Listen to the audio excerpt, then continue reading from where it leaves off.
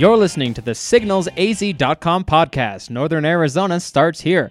Today's episode features Prescott Frontier Days General Manager J.C. Trujillo to talk about the upcoming World's Oldest Rodeo, coming to Prescott July 1st through the 7th. J.C., how are you? I'm doing great. Thank you for having me on. Thanks for coming on. First performance of the Prescott Frontier Days World's Oldest Rodeo 2019 edition takes place Monday, July 1st at 7:30 p.m. Rodeo time is back in Prescott. How excited are you? Well, you know, every year I get really excited. This is my 16th year as a general manager, and of course, as a competitor, I've been to Prescott many times. But yes, last year we had a record-breaking ticket sales, and this year we're with the pre-sales that we got going, we're ahead of that this year. So, you know, by golly, we're really excited and looking forward to another great Prescott Frontier Days rodeo. What can people expect this year in terms of competition? Any Cowboys commit yet? Oh yes, we got 566 contestants, professional rodeo cowboys.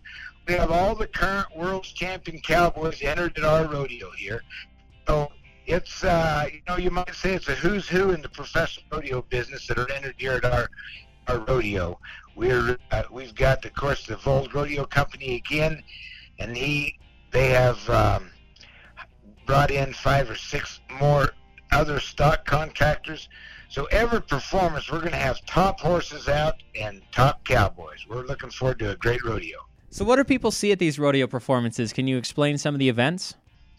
Well, we have all the traditional rodeo events, the bareback riding, the saddle bronc riding, the team roping, the tie-down roping, the steer wrestling, barrel racing, and, of course, everybody's favorite, the bull riding. And we've got, for a specialty act this year, we have John Payne. He's known as the One-Armed Bandit. He's been to Prescott many, many times, and he's got a great act, and he's been the Professional Rodeo Cowboys Association Act of the Year, and he's been here, like I said, many times, and he'll be doing his performing, and it's always a great event. So what else happens outside the arena? What events do you have going on outside of the rodeo performances? Well, we have a number of events going on other than the rodeo. On July the 1st, we have the Happy Hearts Rodeo before the rodeo, and it's for the exceptional children. And then, of course, we have the Prescott Frontier Days Parade, July the 6th. That's Saturday around the Courthouse Plaza, and that's sponsored by Barrett Propane. The Rodeo Arts and Crafts Fair downtown that's going on, and the Kiwanis Kitty Parade. It's going on July the 5th at 8:30 downtown. And on July the 7th, we always have our cowboy church services. That's Sunday in the grandstand here at the rodeo grounds at 10 a.m. And then, of course, you don't want to forget our rodeo dance, July the 4th, 5th, and 6th.